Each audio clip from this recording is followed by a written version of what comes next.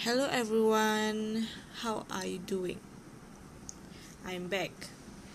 Okay, today I will talk about a very dangerous virus in the world. So we can start right now. As we know, our world now plagued with an outbreak of a disease called coronavirus or COVID-19.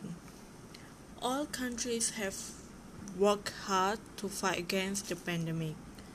According to the World Health Organization (WHO), coronavirus disease is an infectious disease caused by a newly discovered coronavirus. All we know that coronavirus started from Wuhan, China last year. So that is a very bad news that we heard last year, and it spread this year. It's very bad for us. It is a dangerous disease as it can be contagious and deadly. So how is it going right now? In my opinion, COVID-19 is very dangerous as it is a virus that is not visible to the naked eye. We don't know where the virus is, but it is everywhere.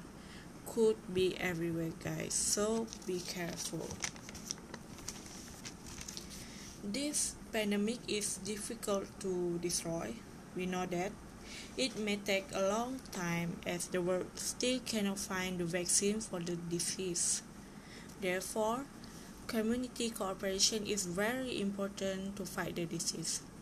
The people cannot expect the frontliners or the government to restore the situation. It starts with us. From what I've seen from the television, newspapers, and from I heard on the radio, most people do not care what the government directs. This indirectly caused the spread of the virus to expand. We must be responsible citizens. Today, the world needs the consent of the people. So, standard operating procedures (SOP) should be followed to prevent yourself and others from getting infected. Recently, the Prime Minister of Malaysia announced the Recovery Movement Control Order, or we can call RMCO, start from June 10 until August 31 maybe. I hope this RMCO will enable the COVID-19 virus to disappear in our country immediately. Everyone does not want this virus to stay last forever, and there are those who say this pandemic may not be eradicated, so we must be prepared to face any possibility and must obey the prescribed SOP, and most importantly, we must pray to God for the virus to end as soon as possible. This is because everyone wants to live like a normal life without any obstacle.